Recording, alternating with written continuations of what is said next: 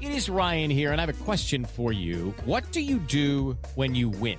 Like, are you a fist pumper, a woo-hooer, a hand clapper, a high fiver? I kind of like the high five, but if you want to hone in on those winning moves, check out Chumba Casino. At ChumbaCasino.com, choose from hundreds of social casino-style games for your chance to redeem serious cash prizes. There are new game releases weekly, plus free daily bonuses. So don't wait. Start having the most fun ever at ChumbaCasino.com. No purchase necessary. VGW Group. Void where prohibited by law. See terms and conditions. 18+.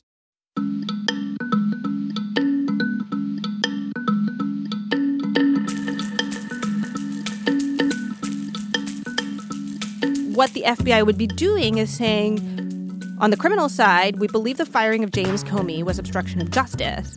And by opening the counterintelligence side, they are formalizing the suspicion of underlying collusion, which the obstruction was trying to prevent from being discovered. Hi, and welcome to Amicus, Slate's podcast about the courts, the Supreme Court, and the rule of law. I'm Dahlia Lithwick. I cover those things for Slate. A whole lot of Supreme Court happenings this past week, including Ruth Bader Ginsburg sitting out oral arguments as she continues to recover from major surgery, and a surprising unanimous decision this past week holding that independent contractors who work in transportation cannot be forced into mandatory arbitration. Court also handed down a 5-4 decision about use of force under the Armed Career Criminal Act, and that 5-4 breakdown was not the usual suspects. The court now enters its long winter break. RBG is promising she'll be back on the bench for the February sitting. And we are, I should note, well into the longest partial government shutdown in American history. But that said, we thought this is a good week to look back and try to make some sense out of what we've come to think of as the law of Trump on this show, since we've had not one, not two, but three massive new developments on that score in this week alone. Last Friday, we learned for the first time from the New York Times that the FBI had started a counterintelligence inquiry into whether Donald Trump himself was somehow working for the Russians during the campaign. Over the weekend, we learned from the Washington Post that Trump had had several meetings with Vladimir Putin for which there are no notes because the notes had been confiscated and destroyed. And then late Thursday night, BuzzFeed offered up another bombshell to suggest that Donald Trump had actually directed his longtime attorney, Michael Cohen, to lie to Congress about negotiations to build a Trump Tower in Moscow. Now, if that latter reporting proves true, this is evidence for what I think is the kind of obstruction that made its way into the articles of impeachment against both Richard Nixon and Bill Clinton, who were alleged to have encouraged witnesses to make false statements under oath. And we've talked a lot about the Mueller probe on this show. We've talked to government lawyers, we've talked to white-collar crime experts and former federal prosecutors, but we haven't ever really done, I don't think, a deep dive with somebody who understands the FBI counter-intel piece, what I have come to think of as just the spy stuff. Asha Rangappa is here today to fix all that. She is a former head of admissions at Yale Law School. She is a senior lecturer at the Jackson Institute for Global Affairs at Yale, and she teaches national security law. She was also a special agent with the FBI, and she focused on counterintelligence investigations from 2002 to 2005. And so, Asha, with that long wind-up, welcome to the podcast. Thank you so much for having me. So the one thing I've just been parroting mindlessly for the past couple of months is that folks should always remember this started as a counterintelligence probe.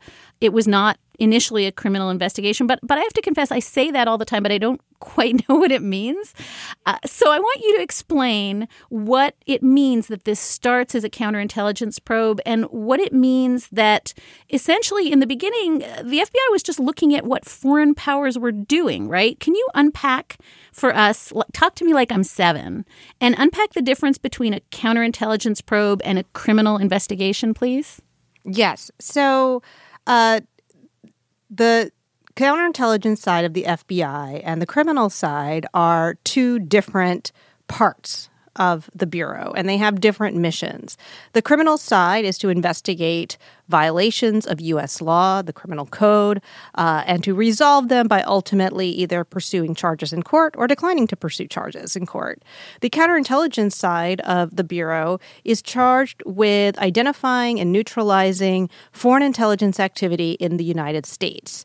Since the 1970s, after the Church hearings exposed a lot of sketchy things that the FBI and CIA were doing, there have been rules put in place through executive orders, through the Attorney General guidelines, which makes the FBI the only agency that can really operate within the geographic bounds of the United States in monitoring foreign intelligence activity, and the CIA has jurisdiction abroad. Now, you are right that this started as a counterintelligence investigation. So this would fit in with that mission to identify what the Russians were doing. They got wind, saw signals that foreign intelligence officers were trying to interfere in the U.S. election in 2016. And the idea was we need to identify what they're doing and take steps to stop it. One thing that I do want to emphasize is it doesn't, these are not mutually exclusive sides of the Bureau. In other words, it is probably still a counterintelligence investigation to some degree. That piece has continued on. Anything that is dealing with the foreign intelligence services, that's collecting intelligence, either through electronic means, getting it from our allies, tasking CIA sources abroad, all of those would have to go into those top secret national security counterintelligence files. Criminal cases can exist parallel to this. So what happens is that you're doing a counterintelligence investigation. If you come across criminal activity, that can be the basis of then opening a criminal case on the criminal side of the FBI.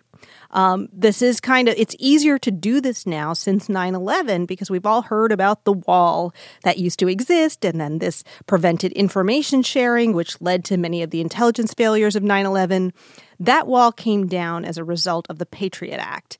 And as a result, it is much easier for the criminal side of the FBI to open criminal investigations when that is uncovered. And these will use different kinds of techniques because they are going to collect evidence that will have to be revealed in court, potentially.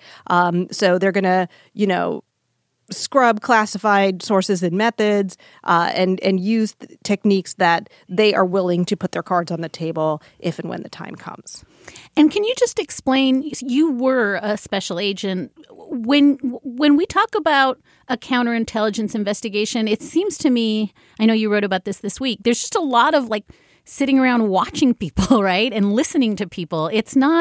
This is often just trying to figure out who is compromised, who is compromising, and when the folks you're watching become vulnerable to the point that something needs to be done, right? I mean, this is kind of not what we necessarily think special agents do. Right. This isn't kicking down doors and arresting people. Most foreign intelligence officers are operating here under diplomatic cover. So, for example, in New York, the Counterintelligence Division will often be monitoring, people who are working at foreign consulates or the UN mission and trying to figure out who are the diplomats here who really aren't diplomats and who are really spying. And once they identify those people, then they need to know what are they trying to do? What are they trying to collect?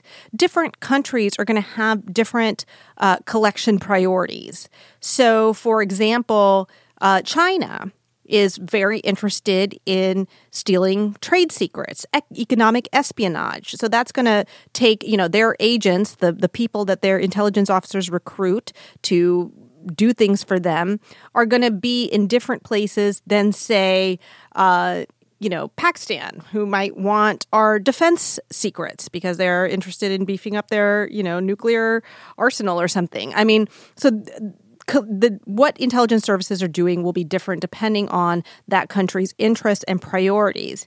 Russia is unique because their intelligence services are only partially engaged in collection. A good chunk of what they do is subversion. So what they are trying to do often is recruit people who are going to help them execute operations that serve to agitate, create chaos, and help delegitimize our institutions. And that's kind of, broadly speaking, what their election interference in 2016 was about. One last just table-setting question, and that is, when Kellyanne Conway, having read this New York Times report, turns around and says, well, this just proves that there is a deep state. This just proves that Jim Comey and Andrew McCabe and everybody else was, in the tank trying to go after Donald Trump even during the campaign. The answer is no, they weren't actually targeting Donald Trump or the campaign. They were trying to figure out, they were sort of pressing on the spots that they thought were susceptible to the kind of manipulation you're describing, right? That's right. So if they're watching the Russians and what they know is that people associated with Russian intelligence are in communication with people that are in the campaign, then they need to figure out what that is about. Are they targeting these people for development? That's the intelligence term for we see somebody who has some vulnerabilities and we can work these over time and they become our assets whom we can task. Are these people that they've already developed and recruited that are in the campaign? People like Paul Manafort and Carter Page, who had already been on the FBI's radar well before Donald Trump even ran for president. So you can see that they would be incredibly alarmed to see those people coming in. And then they're watching all of this activity, whether it's social media, they discover, the hack of these servers. So they're trying to piece this together. Counterintelligence is often chasing ghosts. You're seeing little bits and pieces, and it's like if you are watching a movie and it keeps going fuzzy and you just see like a little bit and then it goes fuzzy again. And so what you're trying to do is make sense of it all and put it all together. So yes, the focus would have been on what is Russia trying to do? What are they trying to do with this campaign? Because we see all of these contexts and communication converging right here. What's so confusing to us, Asha, is that, again, the blockbuster reporting from the New York Times was met with a little bit of a we knew all this already, right? We already knew that Robert Mueller was conducting a counterintelligence probe of links between Trump's campaign and the Russia government. This is stuff that the Washington Post had already reported. This is stuff that we knew had all been happening in that summer of 2017. And so even I think the authors of the New York Times piece later said they weren't even completely sure what was new about the story they were reporting last Friday. Yeah, in sort of a common sense way, everybody has felt that Trump's position and attitude and relationship with Russia has been incredibly suspicious.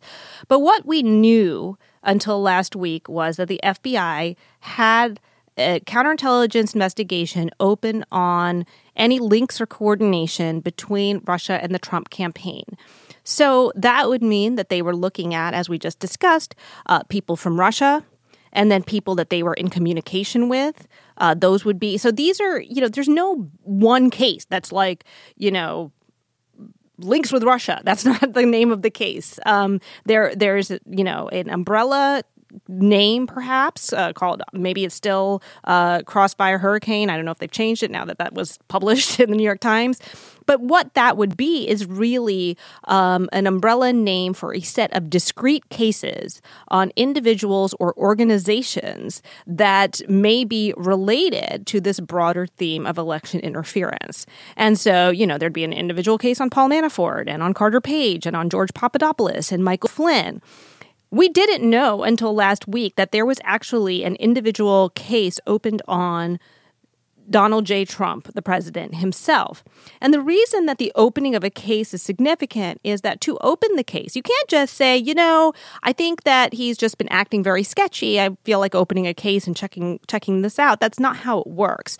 I mentioned before the rules that were put in place in the 70s, and one of those is called the Attorney General Guidelines. And these specify the basis on which you can open a case, both on the criminal side and the counterintelligence side. And what you would need to open just even the most limited kind of case is a reasonable suspicion that somebody is working for or on behalf of a foreign power and may pose a national security threat to the United States. And you would have to provide all of the evidence or all of what you'd have to substantiate that. You can't just say, this is what I believe. You have to point to a lot of things. And so what it told me is that they had collected enough to actually document that into an opening EC is what they call them, electronic communication, opening documentation for a formal investigation. And what's interesting to me about Kellyanne Conway and these other people who kind of thought this was the evidence of the deep state, I think it's quite the opposite of the evidence of the deep state, because what they are doing is formalizing this. There are agents, the general counsel, people putting their name to documents saying, we believe that this person may pose a threat to national security. If you really had people going rogue, they'd be using, loopholes in the shadows to try to gather dirt on the president and leak it or something like that. This is a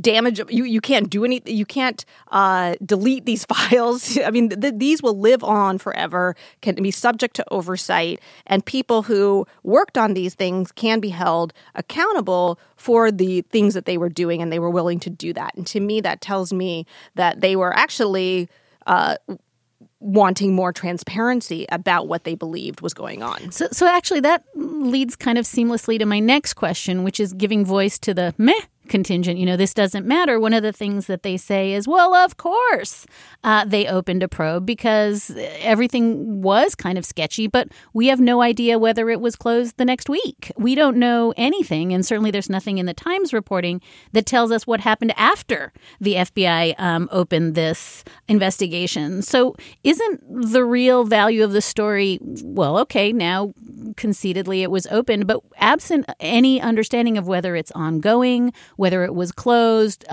what has been found, the story, again, effectively just tells us that they did what they should have done at the FBI, which is start to look. Exactly. And I think you've hit the nail on the head. To me, the more interesting question is, what happened? Did they close that investigation? That one individual thread, as I mentioned, there are a lot of different threads. Some of them don't go anywhere, and they close them. And here in particular, what we know from the reporting is that this was really an initial assessment, right? The question was, is Trump working on behalf of Russia, or is he innocent and just kind of a doofus and doing bad policy? I mean, which he's, I guess, entitled to do as the president of the United States. And when you are at that stage, if that is, if you are really just determining whether or not the threat exists, that's something in the FBI that's called a preliminary investigation. It's an investigation that can last no longer than 6 months, and you have a more limited arsenal of investigative techniques that you can use. But the point is that you are trying to determine whether this person does in fact pose a threat. So, for example, if there was a contact between a foreign intelligence service and a person, it might be to determine, is this contact because they're actually helping this intelligence service spy, or are they being targeted unwittingly? What happens is, by 6 months, you need to have gathered enough information to make it into a full investigation, which is, I have a reasonable factual basis to know that this person is acting on behalf of a foreign power and poses a threat to national security. That then becomes an indefinite investigation and authorizes all kinds of other more intrusive techniques. But if you have not met that next threshold by 6 months, you need to shut it down. You are required by law to shut it down. And so to me, this was opened in May 2017. By November of 2017, what was the status of this case? Because that is what will tell us what happened in that investigation. And then you wrote this slightly terrifying piece in the Washington Post in response to the New York Times piece, where you said the usual methods for dealing with a national security threat were never intended for a situation where the president himself is the threat. Can you lay out the option? Well, first of all, explain why that's the case, and then you lay out sort of the options for when it's the president himself who is the thing that we're looking at. Can you explain just briefly what it is that this intended to deal with, and what the options are when it's the president himself? Yeah, this is kind of the situation from the movie When a Stranger Calls, where she's calling the police, about prank calls, and then they finally say the calls are coming from inside the house, which is very scary because that's not what she was prepared to be dealing with. And that's what's happening here. So let's say that they do assess that he is working on behalf of a foreign power and are pursuing this investigation. In a normal investigation, once you've identified a national security threat, an intelligence threat, you need to neutralize it. And neutralizing involves taking steps to make that intelligence services activities ineffective. And so, the FBI can do this in a number of ways. Sometimes they can just monitor the activity. So, the FBI actually gains a lot of information once they're onto an operation just by seeing what's the tradecraft, what are the codes they're using, who are they talking to, how are they doing their dead drops, like those kinds of things. And they gather a lot of intelligence, about the priorities and tradecraft of that country's intelligence service. And so, a lot of people will say, well, why haven't there been any charges filed? Well, sometimes there may not be charges filed, even if they believe someone's spying, because they want to keep it under wraps. They don't want the adversary to know. Another way you can neutralize a foreign intelligence operation is to flip the person. If they have vulnerabilities, if you feel like their loyalty to the foreign power is not so tight, you can get them to work for the United States and become a double agent. If they are passing classified information, you can kind of surreptitiously move them away from that, and not let, again, you're doing this simultaneously while you're monitoring them, and making it so that what they're passing on isn't going to damage the United States. And all of these, you can't do with the president. I mean, you cannot. He's the president of the United States. He is the chief of the intelligence agencies. He is the ultimate consumer of the intelligence that they collect.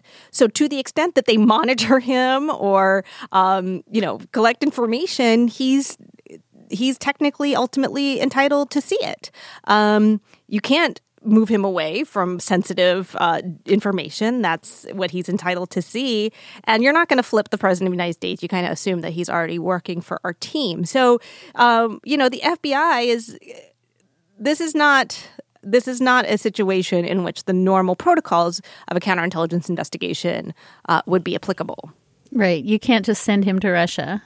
Yeah. No, I think the other thread I want you to pull on for us is, immediately after the Times story broke, Ben Wittes was up saying, look, this is where the counterintelligence bucket is bleeding into the obstruction bucket. The obstruction is the thing we should be looking at. Can you help explain for those of us who I've tried really hard to chunk out on this show. There's an obstruction piece. There's a collusion piece. Now there's this counterintelligence piece. Can you just draw the straight line for our listeners between how this counterintelligence probe starts to bleed into the obstruction probe itself?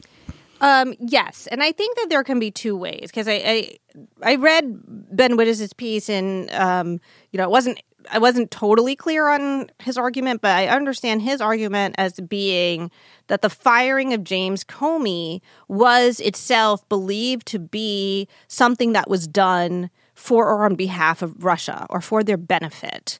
And so that firing, while it would be obstruction because it would be impeding the FBI's ability to investigate the matter, so that would be criminal obstruction, that act was also potentially collusion, something that was done as a secret, implicit or explicit or indirect agreement with Russia. And so that would also form the basis of a counterintelligence operation. I think that could be one thing. I would think that even if that were the case, there would be much more, again, in that opening predicate for the counterintelligence investigation that would substantiate why there was a belief that the firing of James Comey was done at Russia's behest or with the intent to benefit that foreign power. I just don't think that would be taken alone enough predicate. But I think that's possible.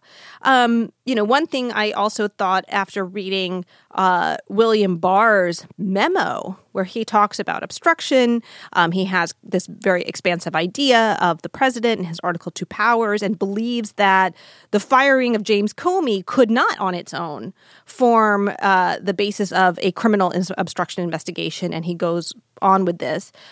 He says that it would only be permissible to open in a criminal obstruction case on the president if you knew that there was underlying collusion that he was trying to prevent the FBI from uncovering. And I think what he's saying there is that normally you don't have to have any merit to an underlying case to obstruct justice.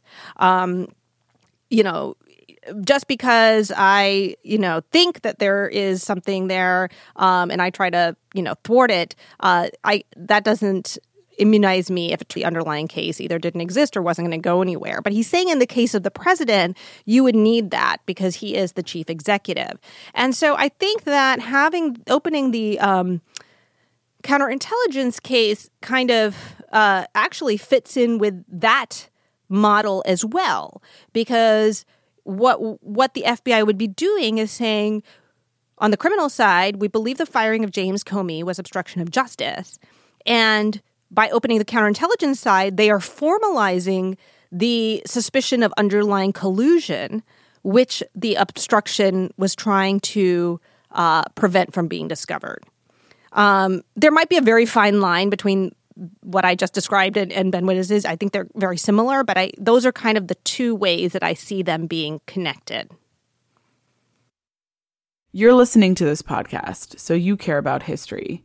And what a period we're living through right now, specifically when it comes to the situation in Israel and Gaza. Right now, you're hearing a lot of loud voices screaming about genocide, massacre, and occupation. But these words, slogans, and various headlines are not enough to help understand what is happening over there. And that's where this podcast comes in. Check out Unpacking Israeli History. Catch up on previous seasons and enjoy new episodes from Season 6 each week, where they cover many of the topics that are relevant to what's going on in Israel today. From the history of infamous terror groups Hamas and Hezbollah, to the story of Nakba, to Israel's disengagement from Gaza in 2005, there's so much to uncover.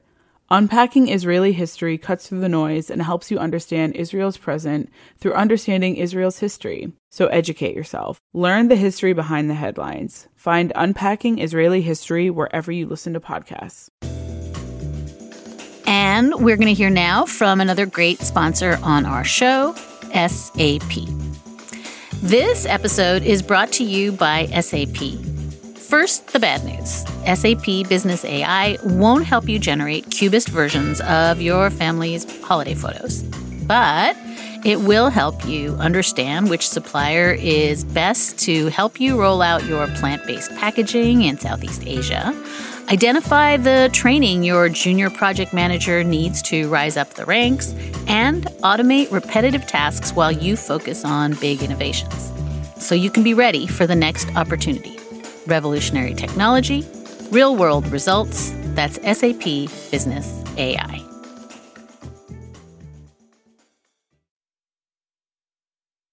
We know you value the journalism that we do here at Slate, and now more than ever, this work needs your support. And the very best way to support it is through our membership program, Slate Plus.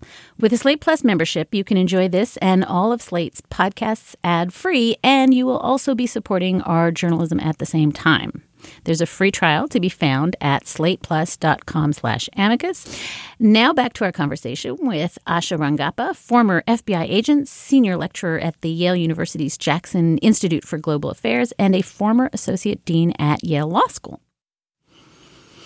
So one question I do have is, we've been sort of fiendishly chasing the money laundering, the Deutsche Bank, the Jared Kushner stuff. But this whole piece of it that you're describing here, this counterintelligence piece, is this the piece we will never hear about in the end? Is this the least likely thing to be, whether it's leaked or whether it's openly discussed? Are we ever going to find out the part of it that seems as though in some ways it's the most brain-exploding piece that, Trump may have secretly or unknowingly been working for Russia? Is this the part that we never find out about? So, in any kind of normal counterintelligence case, I would say yes. It's, these typically don't see the light of day. They don't see the inside of a courtroom. We never know what happens. And like I said, that's because it really depends on whether the FBI decides that exposing all of this and giving our adversary a heads up on what we know and how we know it, that trade-off, is worth the gain from, for whatever public interest. And usually it's not. Usually we want to keep what we know close to the chest. I think in this case it's different, and this kind of goes back to the Washington Post piece that you referenced earlier. I mentioned all the ways that the FBI cannot neutralize the president. There is one option for them, and that is exposure. This is another way you neutralize a foreign intelligence service. What you do is you pull the curtain back and you say, aha, we know you did this, and this is how we know it. And, while that gives them a lot of information about our capabilities and what we know, it does force them to abandon their operation. We burn their sources. They can't use them anymore. They know that the jig is up. And really, I think that is the only option in this case. To some extent, Mueller has already been pursuing this strategy. So when he has filed indictments against 13 Russian nationals and 3 Russian companies for their social media and disinformation campaign, or 12 GRU officers for their hack into the DNC server, he's not filing those indictments because he actually thinks that he's going to be able to get those people into court and take them to trial and put them to jail. That's never going to happen. He did it because the indictments provide a vehicle for him to let the American public and also Russia and Vladimir Putin know, hey guys, we know exactly what you did. We know every single post that you put on Facebook. We know every keystroke that you made to hack into the DNC server, and we are on to you, and this is going to stop. And so I think the question is going to be, will they get to a point where Mueller is able to do this in a report to the Attorney General, because he cannot give a public report he can't give a public report, he can't give one directly to Congress, where he can do this while keeping our own sources safe. We do have human sources. You don't want to burn them if they're in Russia. I mean, you don't want to make Putin mad and send him on a polonium spree, right? So I think that's where this is going, but I do think exposure is really the only way to fully neutralize whatever Russia did and what they might be continuing to do. Asha, what you're saying is so interesting, because it gives voice to the sense that, like I said, every week we've got a smoking gun. Every week we say, okay, this is the end, right? This is the end. But in a way, Mueller is kind of rolling out the smoking guns in front of us. It creates this strange, jarring effect where we keep finding out things we already sort of knew. But I think that what you're saying is, even though this lessens the chance of a aha at the end of it, it certainly is the way to get the information out to make whatever is happening stop now. Yeah, and I think also because, remember what I said about, how counterintelligence operations and criminal cases operate. They're doing the counterintelligence case as they come across criminal activity. If they believe the equities are worth it and the trade-offs, that might spin off into a criminal charge. case and then ultimately a charge. So these criminal charges that were that ultimately make it into court and result in indictments and convictions and pleas are just slivers of the big story. So one of my pet peeves is when people look at a charge like Paul Manafort's original, whatever the 20 some odd charges that he had and said, well, this has nothing to do with collusion. And so, if you're someone who's worked in intelligence or counterintelligence, you can read between the lines. I mean, a guy who owes $10 million to a Russian oligarch tied to Putin and shows up on Trump's doorstep willing to work for free and, who's been engaging in money laundering and, has a lot of baggage that can be held over him is someone who would be an ideal asset for a foreign intelligence service. But all of that is not part of the criminal charge. So that's not going to be laid out in the indictment. And so, the counterintelligence story will put all of these criminal charges in context to say, here's why all of these money laundering charges are relevant, because they are how, Russia roped Manafort in to do their dirty work for them. And we need those pieces. We need that whole backstory, the full movie, to make sense of what we see in the foreground. Can you talk just for a minute about the other big blockbuster story that came out this week? One of three, by my count, which is that there are no notes. There are no contemporaneous notes of several conversations between Trump and Putin, and even some of Trump's own, folks who should have been read into what was going on, don't know what's going on. Again, one of those things that could be a huge deal, could just be Trump being weird. How, on the Richter scale, how consequential is it, in your view, that we just don't know what happened in these conversations and Trump didn't want us to know?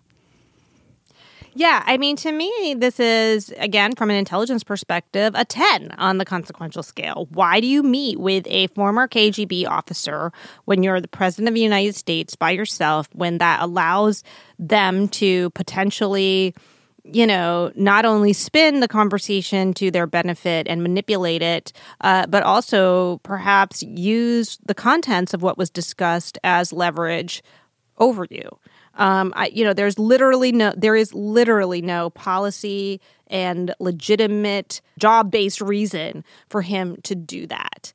I think especially problematic is what we know after he came out of those meetings. I mean, he came out of the meeting with Putin at the G20 wanting to create a cyber partnership with Russia. This is in the wake of our intelligence services, our intelligence community concluding unanimously that Russia had attacked us, had attacked our democracy and interfered in our election. He comes out of that meeting. He later mentions that they discussed adoptions. Flying home from that meeting, he helps draft Donald Jr.'s cover story for the Trump Tower meeting. And the cover story was what? Adoptions. I mean, so there's all these both this weird allegiance and partnership that he kind of has and parroting of talking points that apparently they discussed in things that happened later. These are not good signs for someone who holds, all the national security powers, basically, vis-a-vis the rest of the world, when it comes to the United States. You just don't want that. But again, I think until we know the full story of how that relationship developed, what was going on behind the scenes, I don't think we can fully get the magnitude of what those meetings could have possibly been about. And so then that takes us finally to the big Thursday night BuzzFeed story that we've got now Trump allegedly actually instructing Michael Cohen to testify falsely about the whole timeline for the Trump Towers Moscow project. This is now creeping up on what looks like real obstruction, suborning perjury. This is serious if it's borne out. And I should say, I don't think as of this taping, nobody has confirmed the BuzzFeed story. The BuzzFeed reporting says that this is based on texts and emails and other communications that's in black and white and that can show that Trump was directing him to lie. And this is important for two reasons. One is it's not just lying to the FBI, which is bad. I can tell you that you don't want to lie to the FBI. That's what Michael Flynn pleaded guilty to, and George Papadopoulos. But this was lying to Congress. And this is while the president was the president. And so when you are actually impeding the functions, the legitimate oversight functions of a co-equal branch, you're really violating the structure of the Constitution and the checks and balances that it's created. So it's lying, but it's lying to Congress. And that is something that Congress, as an institution, should be very angry about. The other thing is what he was telling him to lie about. He wanted him to lie about the duration and nature of the development plans or, negotiations for the Trump Tower Moscow. Now, Trump was a businessman. He had buildings everywhere. He should have been transparent about these plans and the fact that he stood to make a lot of money, since he was also promoting overtly a very pro-Russia foreign policy stance. So, you have that right there. But you have to ask why, even when it was over, he was asking Michael Cohen to lie about it. He didn't want any more digging into what that negotiation involved. And that's when you start to get into questions about what is the relationship with Russia? What was this being promised in exchange for, if anything? Because otherwise, you have the sketchy but not necessarily illegal defense of, I can pursue business deals. I'm not obligated to tell anybody. But now you're starting to get into, I don't want something to ever be discovered. And I guess that leads me to this last lingering headache that I have, which is that everything you're laying out sounds perfectly plausible. But of course, hilariously, Trump tweets back at you like, what? I just wanted a better relationship with Russia. What? I was just a businessman. I wasn't sure I was going to win the election, so I thought I'd just keep doing my deals. What?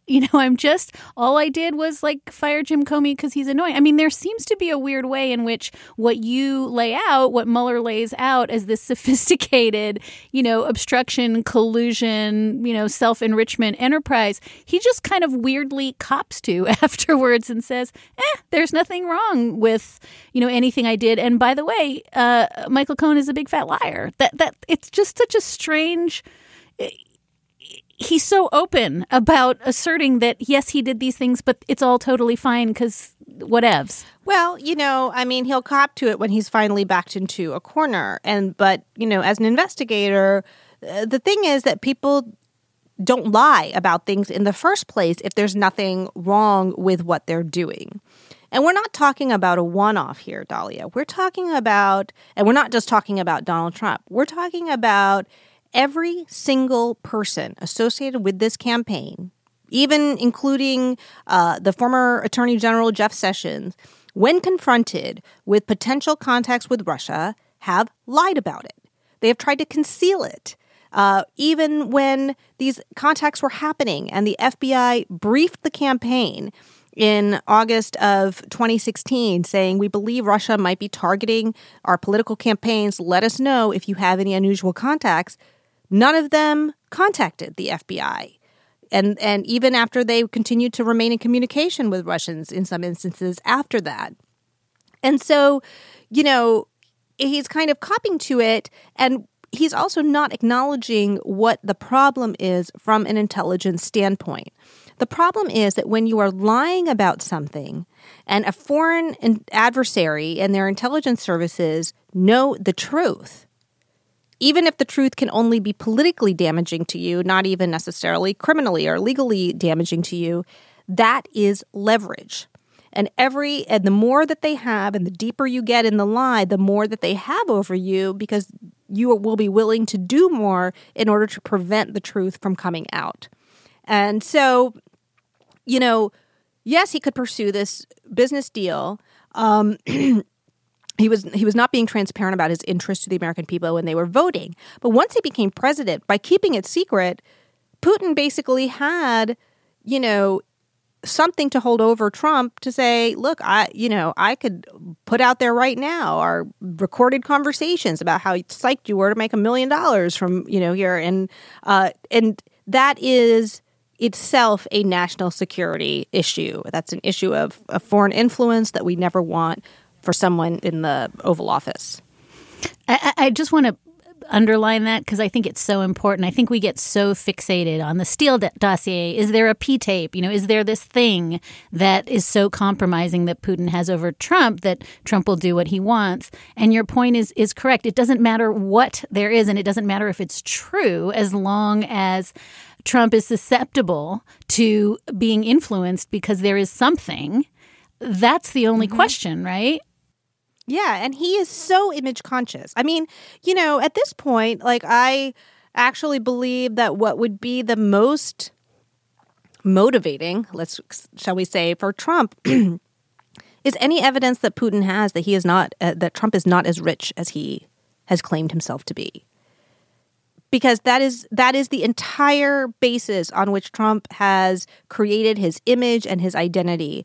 And he fears humiliation and exposure above all else. And if somebody had the ability to expose him in that way, to basically humiliate him and show that he is, broke or dependent on, Daddy Putin for money, that itself, I think, could be a motivation for Trump to want to ensure that never comes to pass. The underlying, secret need not be criminal, and it just has to be something that the person really wants to keep concealed. Last question. Okay. So you brought this up, and I think it's a good place to both start and finish. This week, William Barr had his confirmation hearings. And as you mentioned, also, he had this lavish secret 19-page memo in which he expansively defined what obstruction could be in Trump's case in ways that rope out the firing of Jim Comey. But let's just listen for one little second. Here's Amy Klobuchar asking Barr if there's any reason to believe that meaningful obstruction happens, like false testimony. Is that different? Let's listen. In your memo, you talked about the Comey decision, and you talked about obstruction of justice, and you already went over that, which I appreciate. You wrote on page 1 that a president persuading a person to commit perjury would be obstruction. Is that right? Yes. Okay. Or any person who persuades another to, yeah. Okay. You also said that a president or any person convincing a witness to change testimony would be obstruction. Is that right? Yes. Okay. And on page 2, you said that a president deliberately impairing the integrity or availability of evidence would be an obstruction. Is that correct? Yes. I guess my last question for you is, this is important, right? This is Barr expressly and avowedly saying, if Donald Trump did the thing that BuzzFeed says he did, I can't help him, right? It's just that simple? He has laid it out in black and white. What his whole point was that the firing of James Comey is substantially different than a direct attempt to conceal or tamper with evidence. And he uses suborning perjury, directing someone to lie, as an example of a way that you can directly conceal or tamper with evidence, and that would definitely be obstruction. And he was trying to use that example as a way to distinguish it from the firing of James Comey. So he has actually laid out the legal theory that of how Mueller would frame this in such a way that it would comport with Barr's own view of obstruction, and wouldn't be able to say, no, this is not legally valid. The other thing is that, Barr kind of hedged a little bit on what he would share with Congress in terms of Mueller's final report. As I mentioned before, Mueller is allowed to present a confidential report to the Attorney General, and then it's up to the Attorney General to both provide that to Congress or release it to the public.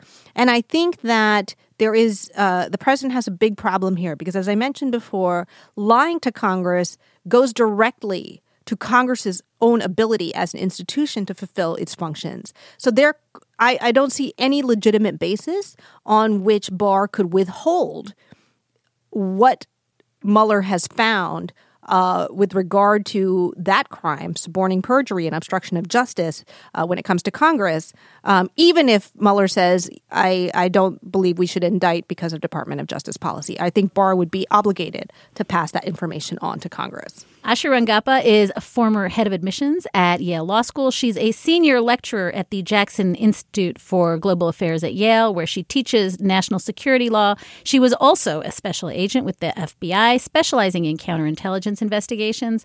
And I, for one, feel exponentially smarter than I did a few minutes ago. Asha, thank you so much for taking your time. You're welcome.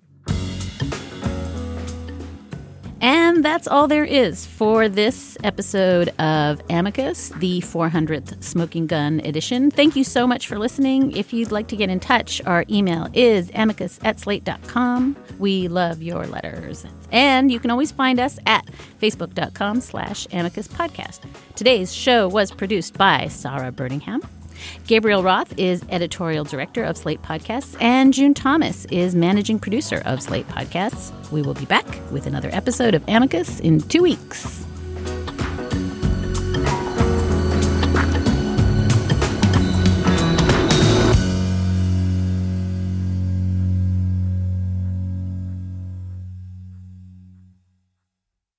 With Lucky Land Slots, you can get lucky just about anywhere. Dearly beloved, we are gathered here today to... Has anyone seen the bride and groom? Sorry, we're here. We were getting lucky in the limo and we lost track of time. No, Lucky Land Casino, with cash prizes that add up quicker than a guest registry. In that case, I pronounce you lucky. Play for free at LuckyLandSlots.com. Daily bonuses are waiting. No purchase necessary. Void where prohibited by law. 18+. Terms and conditions apply. See website for details.